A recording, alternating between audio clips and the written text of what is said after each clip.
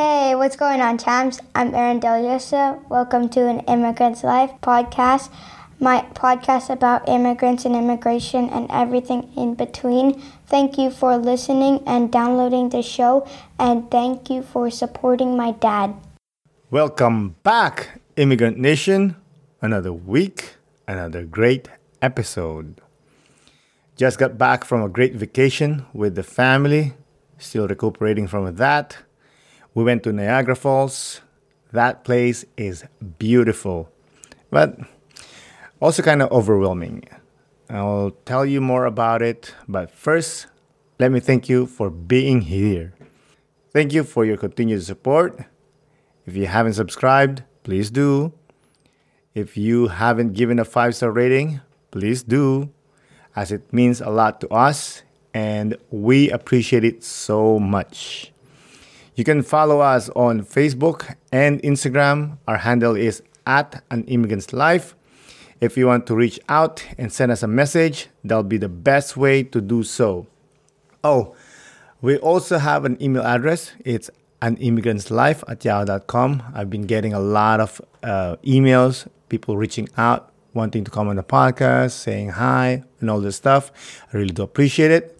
So I hope that continues, and please don't hesitate. Whatever you want to say, positive, negative, holla at me, Now, let me get back to me and my family's trip to Niagara. As I was saying, the Niagara Falls and the American Falls are beautiful. Just staring at it remind how weak and insignificant you are compared to the power of nature. But it will also give you an appreciation with life. It's also overwhelming because it felt like Las Vegas. I've never been to Vegas, but I'm pretty sure it'll be almost like that, a la Max. A lot of drunk people walking the street, drivers are too aggressive, and it's super expensive. But you know what? I had fun. My family had fun, and I made new memories with my family, so that's what matters to me.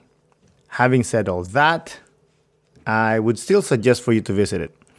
It's something to see and experience Niagara Falls' full beauty and power.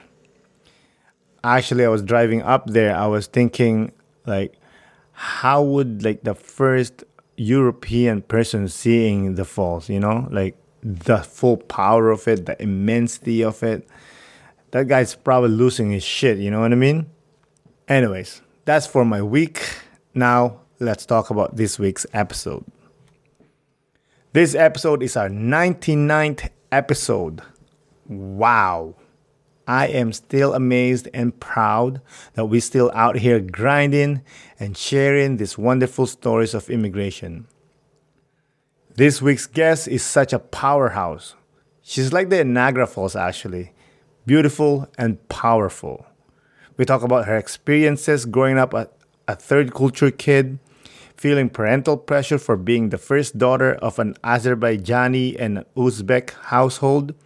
Oh, by the way, speaking of all that, I'd like to say Happy Independence Day this Thursday to all my Uzbek friends.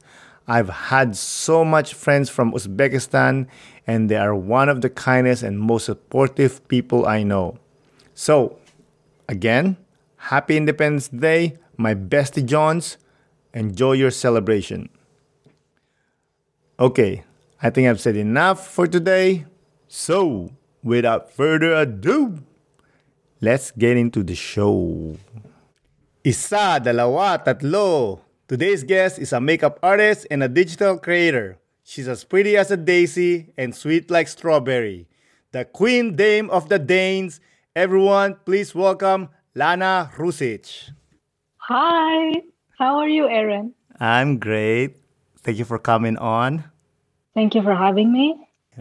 By the way, before we get on, why don't you tell the Immigrant Nation where they can reach you? You can reach me on Instagram. My Instagram is @LanaCopenhagen. And you can reach me on TikTok @Lana Rusic. And I also have a YouTube account, Lana Rusic TV. I love your page, by the way. It's one of my favorite pages to follow. Thank you so much. Because it's so colorful and your acting is awesome. I like that too. Thank you. I love the transitions, when you do. Yeah. Do you plan these things? Like, do you write them down, or you mentioned offline that you write a lot. So do you plan the posts that you do? Actually, some of them I do plan out. I come up with ideas from whatever I've experienced in real life. It could be like family related, or let's say something from a wedding that I've attended. So, for instance, I attended my friend's Iraqi wedding like 2 years ago, and that was so surprising because I'm not from that culture. So I picked up some things that I still haven't made a TikTok because I haven't had time. But I'm definitely trying to plan it out somehow, because you need to change clothes so many times, right? I have to be in different roles, like the mother-in-law and some random guy that tries to play the drums and so on. But yeah, I mean, some of the trends I just pick up from TikTok and I remake them my own version. But also, so my birthday was 2 weeks ago, and as a present, as a gift from me to my followers, I decided to create some TikTok videos in Uzbek language, because a lot of my followers, they sometimes reach out saying, "Oh, okay, you were born and raised in Denmark, but do you actually speak Uzbek?" And I do. So I wanted to demonstrate that as a part of my TikTok videos. Yeah. I love it. And I do write. I actually write the manuscript myself, both in Uzbek. So especially when I make the Uzbek TikToks, yeah, I write and I shoot and I do the makeup and setting, everything, the editing as well. I do it myself, but it's so much fun. I'm glad that you're enjoying it. I mean, I'm glad I'm enjoying watching it, but I know the logistics behind it. I'm like, yo, I will never do something like this. Oh, I used to say that to myself. Because I'm a very shy person by nature. I don't like to be in a, how to say it. I mean, I thrive being in the public eye, but more as a figure, a quiet figure, not so much talking. But that's something that I've been working on for many years. But as for the TikToks, that's different because I'm not being myself exactly. So people can't really judge me based on the acting. It's simply acting. I'm stepping into the role that I'm showing in my TikToks, just like the mother-in-law when I play that role, or, you've probably seen it on my account. But yeah. Yeah, but you mentioned that, you're not being yourself, but, you cannot help people, and people will think that is you, that is your persona. Yeah. But it's still a different character. I'm still dressing up. I'm not making those, let's say, fact videos, which is I'm considering, by the way, because there's so much going on, and people they entertain me in the comment section. I give them the entertainment by making the funny videos, and then people they blow up the comment section. So I want to create videos, and as an answer to that, for example, I had a video. With all the things that West Asians die for. And then I had pictures of different cuisine, desserts like lahmacun and lava shag and all that.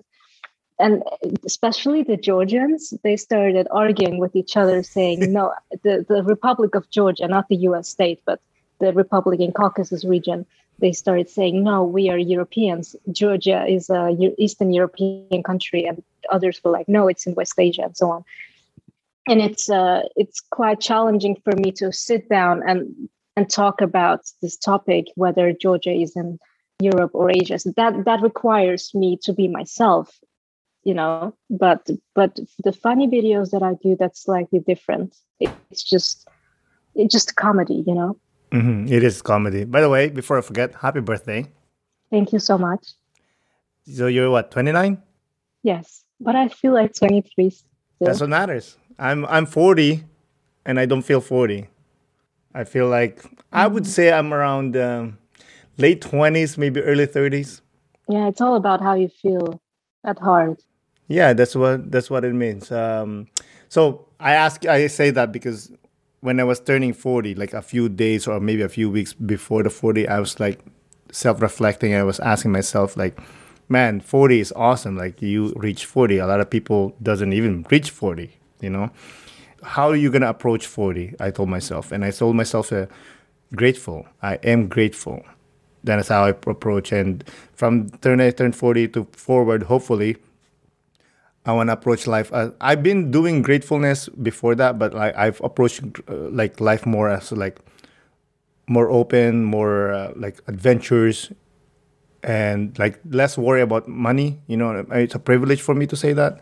So I say these things because now I'm gonna ask you, like, how are you approaching 29, or even next year you're gonna be 30? Well, as they say, 30s are the new 20s. So I'm grateful that, you know, for my life and just in general, I'm grateful for living in a country where, first and foremost, I think this is something that many people forget. We have access to clean water. We have access to clean air that's not polluted, electricity, and I'm very privileged in general to live in a country like Denmark, and I'm forever grateful that it was destiny that my parents ended up here. Mm-hmm. Yeah, but I'm just focusing on myself and my goals, you know. So, what are those goals? In terms of education and career, because I'm back at university now, I'm studying again, and but yeah, I'm not sure if I can talk about my next move because you're not allowed to say that, right? I don't want to jinx it or anything because I believe in evil eye. I still have my Turkic side, so. That's okay. You don't see I like that you said that because I feel like that's two cultures colliding, right? Like, oh, I believe in an evil eye, and you're not supposed to say your goal. But then the Western idea is no, say your goal, manifest it. Manifest in silence, yeah, and let the success speak for itself. Let the success make the noise. I love that. Yes, you're definitely correct. It's funny because going to your TikTok, like. I'm actually a very introverted person. Like I'm a very private person, even though I have a podcast. And I try to explain to people, it's like, oh, I'm a very private person, and they're like, you have a podcast. I'm like, I know, but you won't see me say private things there. I do. I tell stories, but it's a different delineation. You know what I mean? Exactly, but that's the same with me. I'm also a very private person. I'm very shy by nature. So what people see in public, that's simply what I choose to show them. Mm-hmm, definitely. You mentioned about Denmark, and there's one thing that's very unique with you is like you're the first Uzbek to be born in Denmark. Yes, that was confirmed by the officials. My mom came here as a newly married bride in 1992. And they told her that she's the first Uzbek resident in Denmark. And I was born the following year. So, yes, I'm most probably the first Uzbek to be born in Denmark. But I'm not fully Uzbek. So. Yeah, that's okay. I mean, we are all half of something, right? Yeah, we're all mixed. We're all mixed. Those are the best ones, the mixed ones. Because the purebred, they're not so good. I'm not putting them down. It's just... even science says so that you should mix to improve, improve yourself, improve, not just the looks, even your health, right? Speaking of mix, what's your mix in your DNA? I know you did some DNA tests lately. Tell me what's up, what happened? Yes, it was in the fall of 2020. Because I had been wondering, what am I actually, my mom and I had been talking about is, and so I decided to take a DNA test, and I also have a video on this on my YouTube channel. Turned out that I am 52% West Asian, 26.9% Central Asian, 8.3% South Asian, 6.1% Irish, Scottish, Welsh, and almost 5% Jewish, and then 2% Mesoamerican. Wow. Yeah, but I think that's related to Siberian. But it covered, when you look at the world map, it covers half of the world. So I like to call myself a child of the world after all. That's amazing, man. When did you do the DNA test? Were you not worried that, hey, I'm giving these people, this company, my DNA? Oh my God, so many people do it. Why would they make clones out of my DNA? Well, not just They about don't even know DNA, me just personally. information. No, because so many people do it anyway. I think for me, it was more important to find out what I actually am because so many people kept asking me, and it's been bothering me for so many years. Mm-hmm. So, I mean, when people ask where you're from, I say that I'm from Denmark, right? I was born and raised in Denmark. So I'm technically not an immigrant, but I was born into an immigrant family, immigrant parents. But so my mom is from Uzbekistan. She's from Tashkent, the capital city, and she's mixed with Tajik and Jewish from my grandfather's side. And then my father is born and raised in Iran, actually, but he's ethnically Azerbaijani. So, yeah, two worlds, two different worlds. That's awesome, man. Why did your mom decide to move, or I guess your dad moved to Denmark? Well, it was after the revolution. So the revolution in Iran was in 1979. But I think his family didn't let him leave at first. But eventually he did because my uncle decided to come with him. So they went to Turkey first and stayed there for a few years. I think, I don't know how many years. And then they relocated to Denmark. It was pure chance. They wanted to leave the Islamic regime because of how Iran was before and after. Of course. It changed completely. Went from being kind of like a free society to being very Islamic. Yeah. For sure. How did your mom met your dad? It was on a business trip. So my mom is she's an educated choreographer, and she pursued a career in showbiz after she graduated. And one of her mentors was Nasiba. What was her name? Ziyada Madrahimova. She's the mother of an Uzbek singer named Otabek Madrahimov. I'm sure that Uzbeks know him. So my mom used to travel to former Soviet countries with her dance group, and in the summer of 1992, they went to Riga, Latvia, and my father also happened to be there at that time. And he actually saw her on the stage when she was dancing, and later he decided to approach her, and that's how things started, basically. And my mom was very picky, she has always been a very strong woman with strong boundaries. And she told my dad, if you want something serious, I want you to travel to Uzbekistan to ask for my hand in marriage. And that's what he did. And back then, since it was still, so Uzbekistan had recently become an independent nation, but it was still under Soviet influence with Soviet rules. And so it was quite difficult for my dad to take my mom out of Uzbekistan because they needed him to provide documents saying that he was unmarried, that he was going to marry her for the right reasons and not just for whatever. I mean, he had to go through so much hassle. I feel bad for him, actually, but he didn't give up. He did provide all the documents that were needed. And yeah, they got married in Tashkent and had a big wedding. And then my mom had to move to Denmark because at that time, I think my dad was still waiting for his Danish passport. And so he could not move abroad. And my mom said, I actually don't want to give up my career. But since she's a woman, she had to follow her husband. So she ended up coming to Denmark. Wow. In 92. What a beautiful love story. You mentioned she's a woman. You have to follow your husband. Do you follow that too? Or no? Well, I'm a mix of both Scandinavian and post-Soviet. So although I do believe in gender equality in some points, but I'm still a very traditional person myself.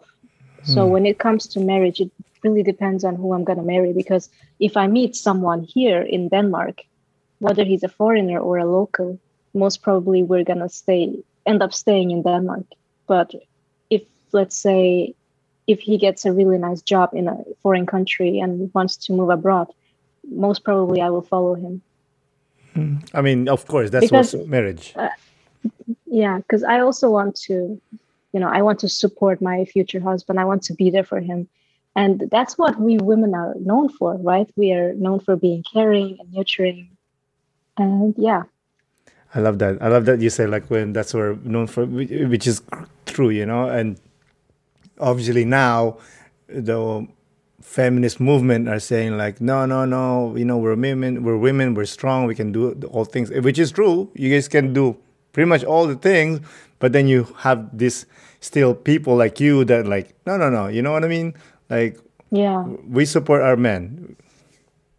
exactly. And I think that women have to be very careful with this feminism, because by pushing this feminism on men, you take away the masculinity from men. You guys feel useless. That's not how it should be. At the end of the day, we do need the men. And if I may mention, I used to be very Danish because, I was born and raised in the city of Aalborg, located in northern Jutland, which is the region with the the smallest concentration of immigrants. So I grew up very, very much like a Danish person. All of my classmates were ethnically Danes. And so I was very, very much whitewashed. And in 2017, I traveled to Baku, to Azerbaijan, because at that time, I was enrolled in a different program, and I was very active in a student organization that focused on sustainable management and economics. So they had a conference coming up in Baku, and I traveled there. That was a game changer, because I went from that 1 week in Baku was truly just like a therapy, and to reconnect with my roots. And it changed the whole game, because I went from being this very Danish, strong, independent woman thinking, oh, I can pay for myself, I can carry my suitcases down the stairs, to being treated like a queen. The guys there, they would remind me, yes, we know you are strong, independent, but we still want to offer you our help. They would help me carry my suitcases down the stairs. They never let me pay. And yeah, I kind of realized that, okay, maybe I should change a few things about myself to become more feminine, to be more vulnerable, because guys seem to like that. Of course, that's what we are. We take care of the women, and the women take care of us in a different way. Like, yeah, like with my wife, I still open the door of the car when she's sitting. Not all the time. Not all the time. Not all the time. Relax. But most of the time, I still do. And sometimes she's like, "What are you doing?" And I'm like, "I'm opening the door. You should say thank you." But she's an independent woman. You know what I mean? Or sometimes, the purse. She carries the purse. Sometimes I carry it, and she's like, no, you look, doesn't look good. I'm like, I don't care. You're tired. I'm carrying it, But, hey, listen, I'm for equality. However, I also feel like there's still like gender roles. You know what I mean? Not because, oh, by the way, you're a woman, you're supposed to be doing it. It's just like, you're a woman, you're usually good at these things, so do those things. You know what I mean? Exactly. According to biology, men will never be able to get pregnant and give birth. That's a woman's job. And when people talk about gender equality, all the way to the fingertips, I'm thinking, oh, you also want to carry the baby 50% of the time for 4.5 months? That's not possible, right? Trust me, I do not want any babies. Like, I have 2 kids, and trust me, I'm seeing my wife grow those babies inside her. No way, never. I'm terrified by the thought of having kids. You don't want kids? No. To be honest, no, I actually don't want. Since I was 12, I've told my parents, do not expect grandkids from me. You have my sister for that. Why don't you want kids? I'm just terrified. I'm terrified by the thought of being pregnant and giving birth, all the pain and the responsibility. And I see mothers all the way with, children crying, and you need to comfort them. I just don't think that I'm patient enough for that. I'm sure you are once, if it ever happens, obviously. And I tell people all the time, like, I have a few friends women that are like, I don't want to have kids. Like, yeah, don't have kids. We're good. We're covered. We got 7 billion people. you know. Exactly. Unfortunately, the people that says that I don't want kids are the ones that I want to have kids because they're powerful, independent women. So we talk about marriage. What if you meet a dude and say, yo, I want kids? Mm, good question. Well, then our goals don't align. Then we're not the right match. Deal breaker, huh? Yeah, because at this age, I know what I want in a partner and in life. So if he says that, listen, I'm not looking for just another padrushka, which means like female friend. You need to be my wife or and give me babies within the next 2 years, or we're not going to happen. Then yeah, let's just end it. I'm sorry. Then he's not what I'm looking for in a partner. Yeah, I guess so. But are you single, if you don't want me asking? I'm single. What's up with the face? No, I'm just you cannot force love or anything. So I'm just focusing on myself. What kind of men are you looking for? Are you looking for like a Danish man, or are you looking for like Central Asian? Oh my God. I've never been attracted to Scandinavian Danish guys because I grew up with them. I grew up watching them. And as for Central Asians, I don't know. I mean, if he's hot, why not? But the looks are super important to me.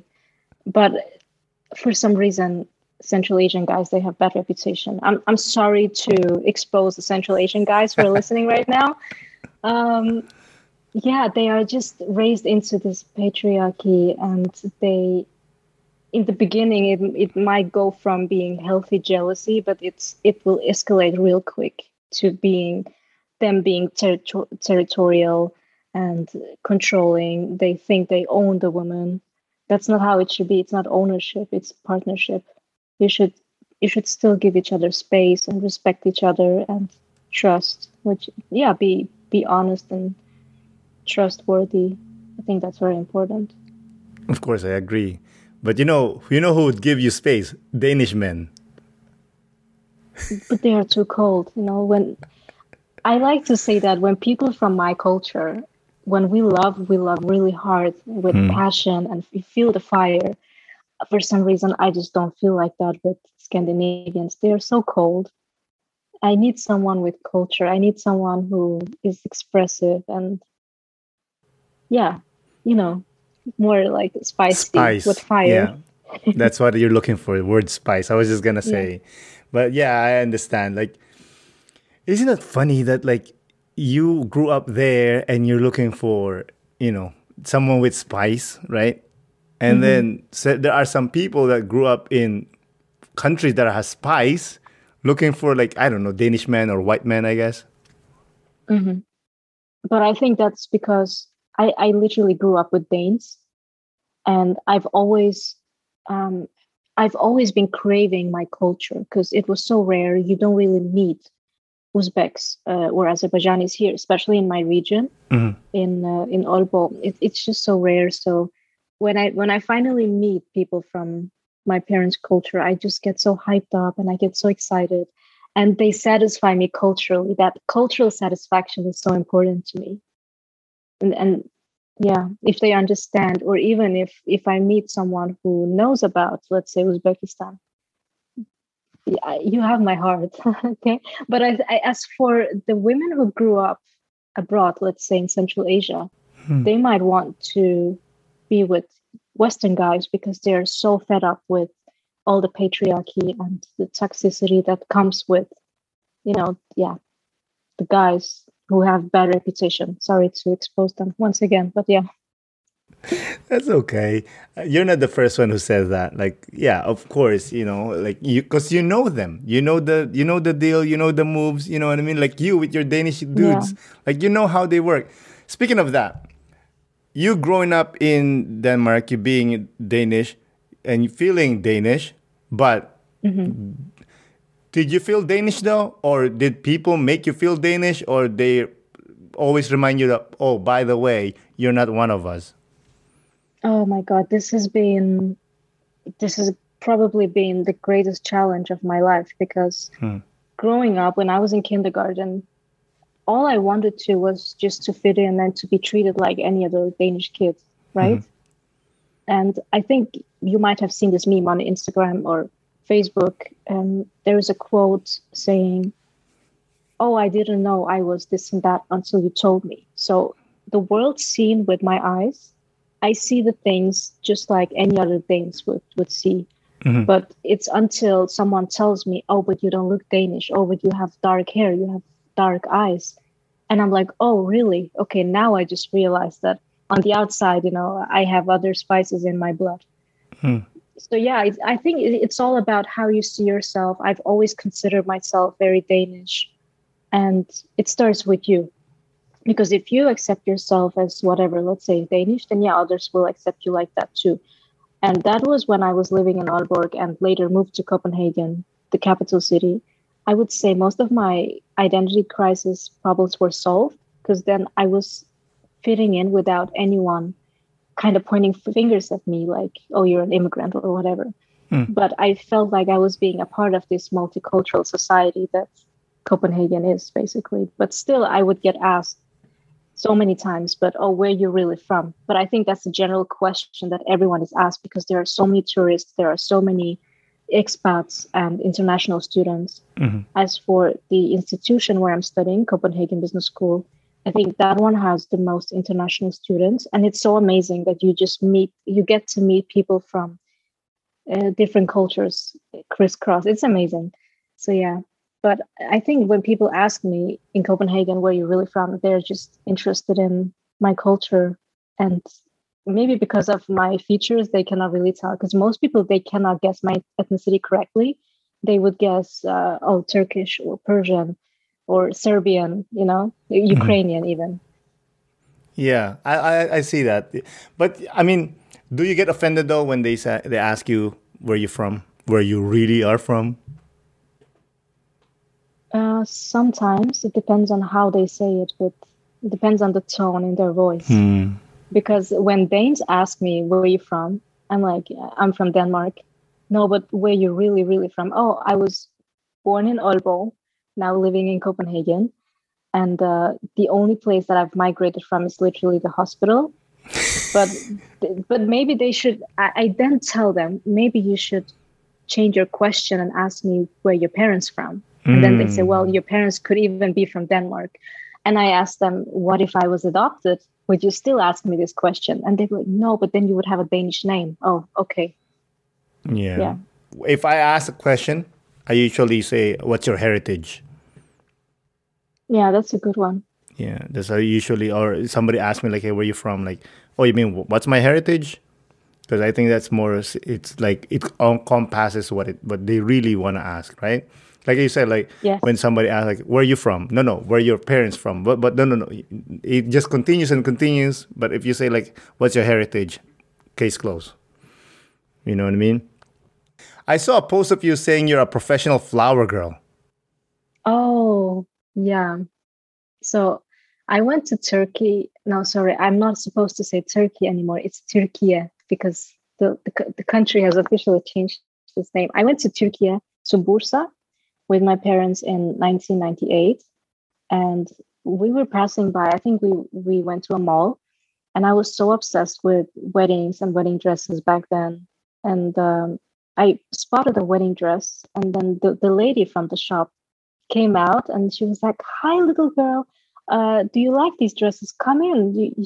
We have some for your size too." And then I started trying on those wedding dresses, and my parents ended up buying the one from that shop that, for the child size, for my size. And after that, we would attend some weddings in Sweden and Germany. And I think after some people seeing me wearing that dress and being the flower girl, they would call my parents and ask, "Hey, is it okay that we can borrow your daughter for our wedding? We want her to be our flower girl." And they would then give me, they wouldn't pay me, but they would give me gifts as a thank you. So That's beautiful. I love the story. that in the beginning, I liked it, but later on, I felt exhausted. It didn't feel, it wasn't pleasant anymore after a while, because I was just sitting there next to the bride and groom, and all I wanted was just to play with the other kids. Exactly. Going back to your growing up, what was the challenges that you face as a interracial child?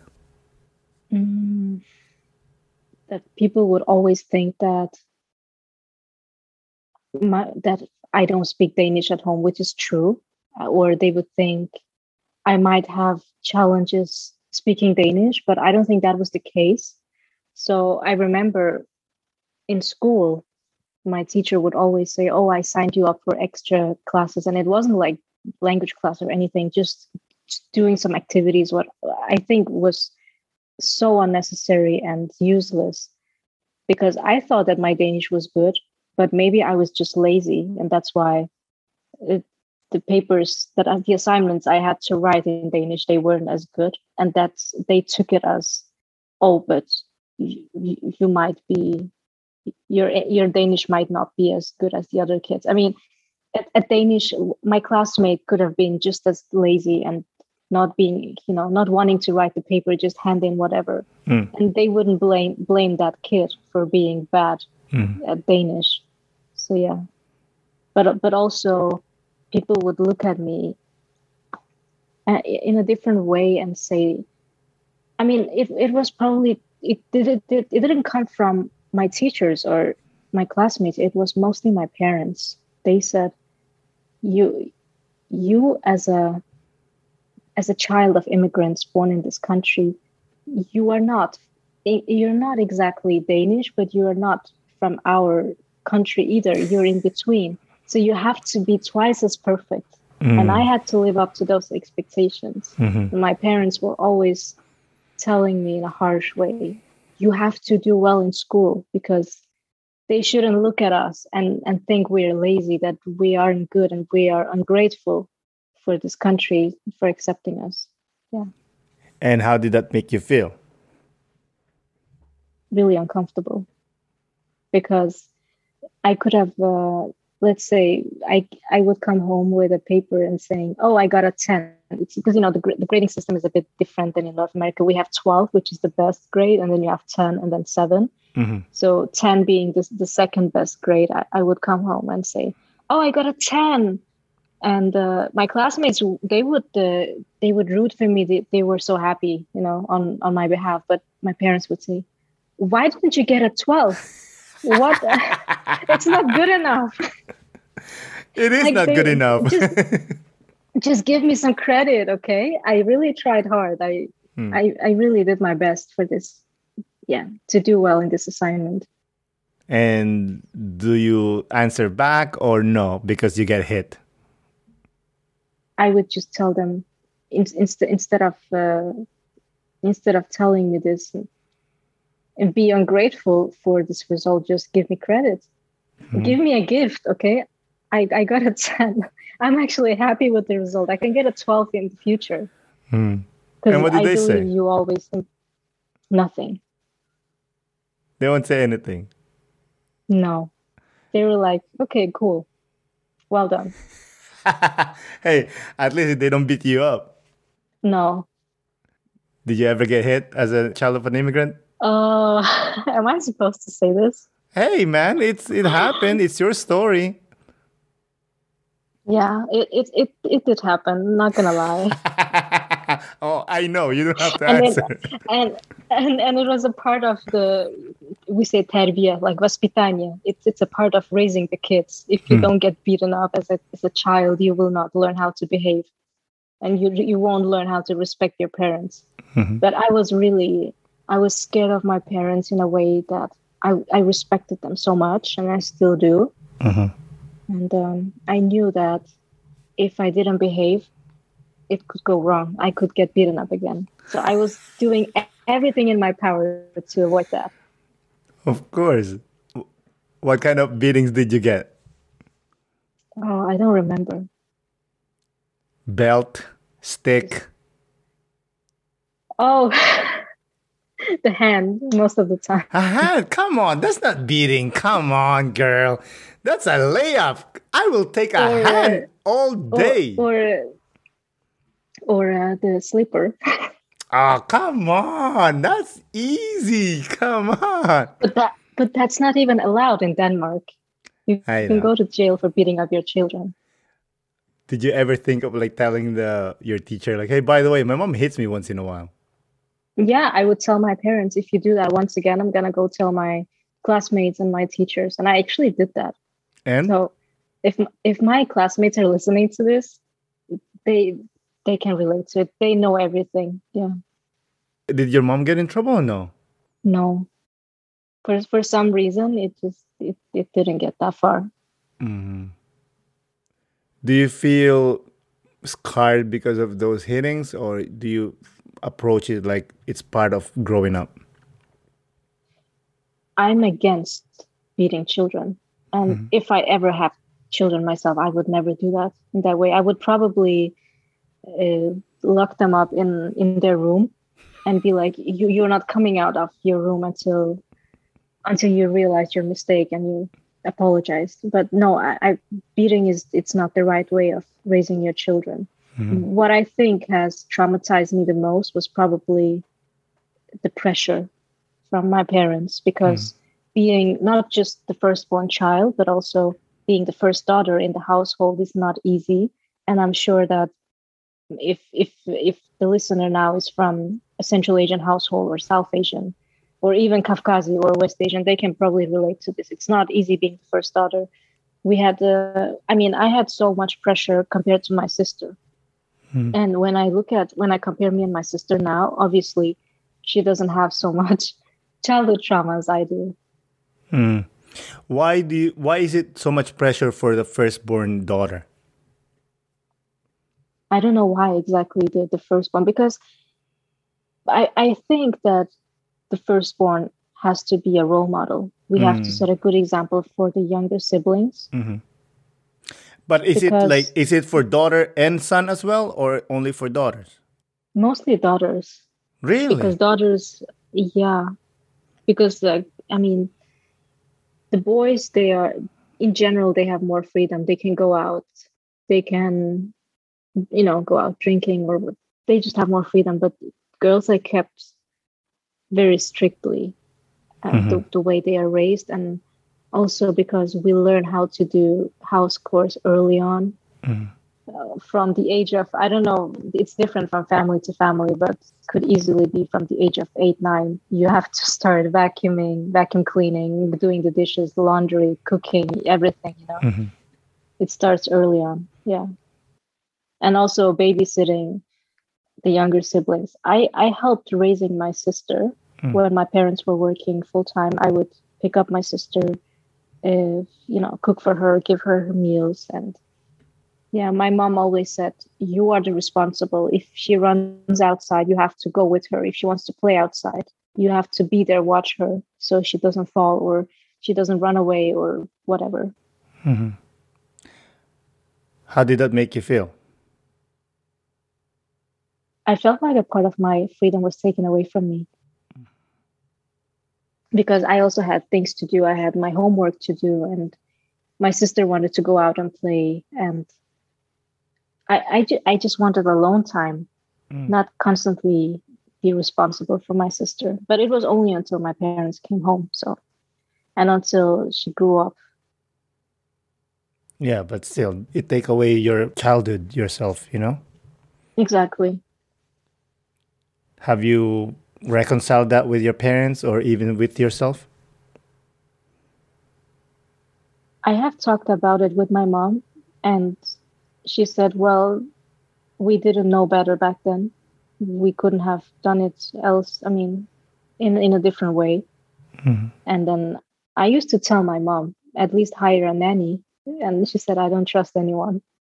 Why would I hire a stranger to take care of my child when she had me? Yeah. But did that make you feel like it's for me that sounded like they're just brushing off how you felt and your experience. Did that make you feel the same way? When? That when your mom says, "Well, I don't know what to do. I mean, that's the best thing I could do." Yeah, basically, I felt like she wasn't listening to my needs, or she was like, "Oh, you need to grow up, or you need to get yourself together. Don't BS me now." She was always like that. Have you got a therapist for this? No, my journal is my therapist, and just talking with my girlfriends. Yeah, talking to others who come from a similar background. We are there for each other, even though I haven't met some of them. I just know them online from TikTok and from Instagram, but we have so much in common and we can relate.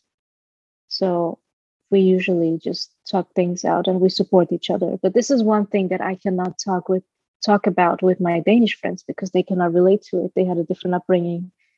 And also, I think that the power distance was something that bothered me very much because I would go to my friend's house and see the parents, just sitting down, play games with their children.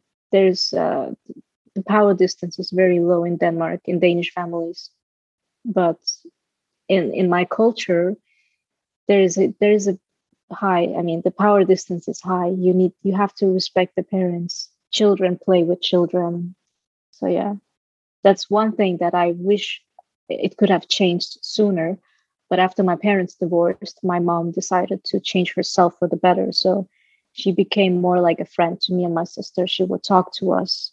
She would talk to me like a friend and say that she wanted to become more like to have this friend-like relationship with me. And if there's anything I want to talk about, she is open to listen. And if something happens, like an accident, I should just tell her. She promised not to ask me questions, but she would be there for me.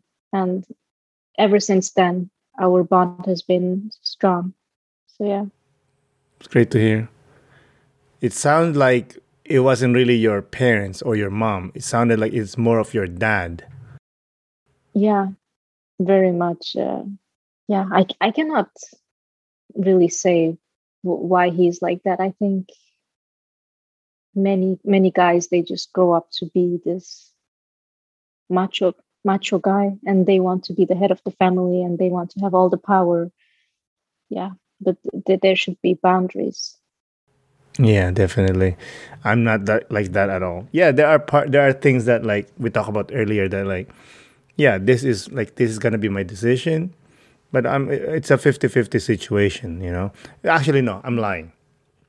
It's sometimes 60-40, sometimes 70-30. It depends, you know. Sometimes the wife says, "Oh, let's buy this." I'm like, "I guess," you know. Or sometimes then I'll say something and like, "Oh, we should buy this because of this and this." And she'll be like, "I guess so." You know what I mean? Like it's a balance. It's not 50-50 because 50-50 is not going to solve anything. Exactly. It has to be, has to be dominant. That doesn't have to be like the husband all the time or the woman all the time. It has to be, you know, give and take, right? Yeah, I like the way the Greeks do it. How did they do it? So Greeks usually say in the household, the woman, the mother is the dominant role. And when you are outside or out, then it's the man who is the dominant. I like that. For Filipinos, well, my wife is Canadian. I'm obviously Filipino. In Filipino culture, we call fathers as the foundation of the house, and the women are the light of the house. Makes sense. So our culture, that's one thing I'm proud about my culture is like we're very equal. You know, there are gender roles, yes, but we're very equal. So we're talking about passed down trauma from your mom to you, right? And you mentioned about pressure from your parents. You're 29. In your culture, you should be married by now and have kids. Yeah, that's true. Yes, and I even made a TikTok video about it on the occasion of my 29th birthday. But you know, I live in Denmark. That's the main reason why I'm not married. Another reason, I guess, I just haven't met the one yet, and it's not my fault. But truly, I mean, if you compare Denmark with Uzbekistan, for example, yeah, in Denmark, it's just a different society. Okay, it's all about, education is free because we pay high taxes and all that. So education is free, and healthcare is free, and that's why everyone is so established when it comes to education. It's all about, educate yourself, get your diploma and all that, work, have a career. And marriage, it won't, you don't need to rush. It will happen when it's going to happen. So it just wasn't for me. Like it didn't happen. But in Uzbekistan, it's times have changed since the collapse of the USSR. Back then, the system was more like the Danish system. Education was free, and everyone was so honest. And they didn't marry for money like they do today. Now they are more likely to marry for status and money, while back then people would marry for love. So if I can mention my own family as an example, for instance, arranged marriages are so rare in my family. All of my aunts and uncles, they have chosen their own partner, and everyone has had a love marriage, even my parents. And but now children, I mean, especially girls, they're just given away to be married because of the economic situation. Unfortunately, the majority of the population, they are poor. They just want to give away their daughter to be married because they don't want to provide for them anymore. They don't have the resources. So yeah, it's like you free yourself from a burden when you give away your daughter to be married. And that's why when you don't just, I mean, some people might meet their partner at school or somewhere, but we have this matchmaking process. We call it solche or elchi. So they come to, it's usually an aunt of the guy who comes to the bride's home, and they ask for a hand in marriage. And if she says yes, then they're going to get married after a few months. It's not even that long. Engagements are not that long in Uzbekistan. Because there's no point. Because you're going to get married anyway. Yeah. Has your mom ever tried that on you? No. I'm not going to lie. There has been a lot of guys asking my mom, hey, I know you have two daughters. I know the oldest one. Because, my sister is my sister is the opposite of me. She's very private. She doesn't like to be in the public eye. She's not into social media and all that. But people, they know me. They know I exist. So they have asked my mom, well, I know your daughter is not married. Could we maybe arrange her with my son or whatever? And my mom immediately rejects them. If they're Uzbeks, my mom being Uzbek herself, she didn't marry an Uzbek, and she never wanted to. And she also tells me, I'm not going to give you away to be married to an Uzbek. And I don't want to marry an Uzbek either. I'm not attracted to them. But usually she rejects them, and then she comes to me and says, hey, there was one guy who was interested in you, but I just said no in advance. Is it okay with you? I'm like, yeah, mom, I don't care. You said you don't want to get married with an Uzbek man, but you care if a man knows about the Uzbek culture.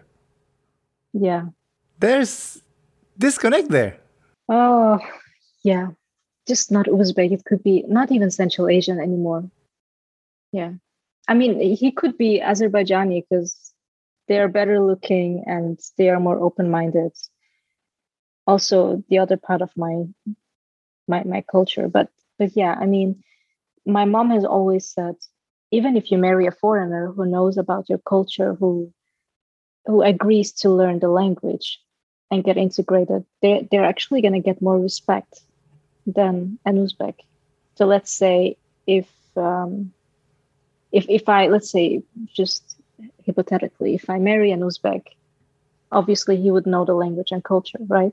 But if I marry a foreigner who's going to pick up the language and learn about the culture, he would be more respected by my family than the Uzbek.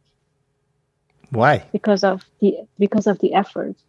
Because it's so impressive when you take in a foreigner who is willing to learn about your culture and language. As long as they're not Danish. my mom has always told me, why don't you just find a Danish guy? They're less drama. They're not toxic. It's me who I'm not into them. I'm not attracted to them. Okay, what if a Danish guy goes up to you and say, like, I like you, I want to date you, and then he starts talking about Uzbekistan and all this, the culture. It depends on his looks. We're talking about 10. We're talking about like Henry Cavill looks. Okay, if he's educated and comes from a good traditional family, like old money family, if he dresses like those, sure, I can try, but I don't think I will be attracted to them on the long run. Because he doesn't have the spice? Maybe. But also because I'm very picky. I have a very specific type, and don't even get me started, because when I see him, I will know. My heart will know. It's gonna be like the world stops, the time freezes, and I won't be able to take my eyes off him. Where is this guy? What does he look like? Maybe he's listening right now, and he doesn't know. Maybe. Maybe. What does he look like? Is it fair skin, dark skin, long hair? Well, I'm thinking of one person, but I don't know if I should expose him. You don't have to say his name, but is this guy? Is he like close to you? Like does he live in the same country? He's a famous football player. Oh, I know this guy. You post about him all the time. Exactly. No, actually, I post about a few because one of them is my friend, but it's not him. It's the other one, the famous one. Yeah. Okay. So that's what you're looking for? Yeah. I think it was 10 years ago. I was watching a football game and I just spotted him. And I was like, wait, what's his name? And I started Googling, and yeah, he's at my age, but he got married 5 years ago. So if my future husband is listening to this, don't even worry, because, the footballer, he's married now with a child. So, yeah. You're funny. But have you been looking, though? I'm not actively looking, because that's not how you find love. It will come to you when you least expect it. So I decided not even to try. I'm not going to look for it. Hey, you still have time, right? 29, 30.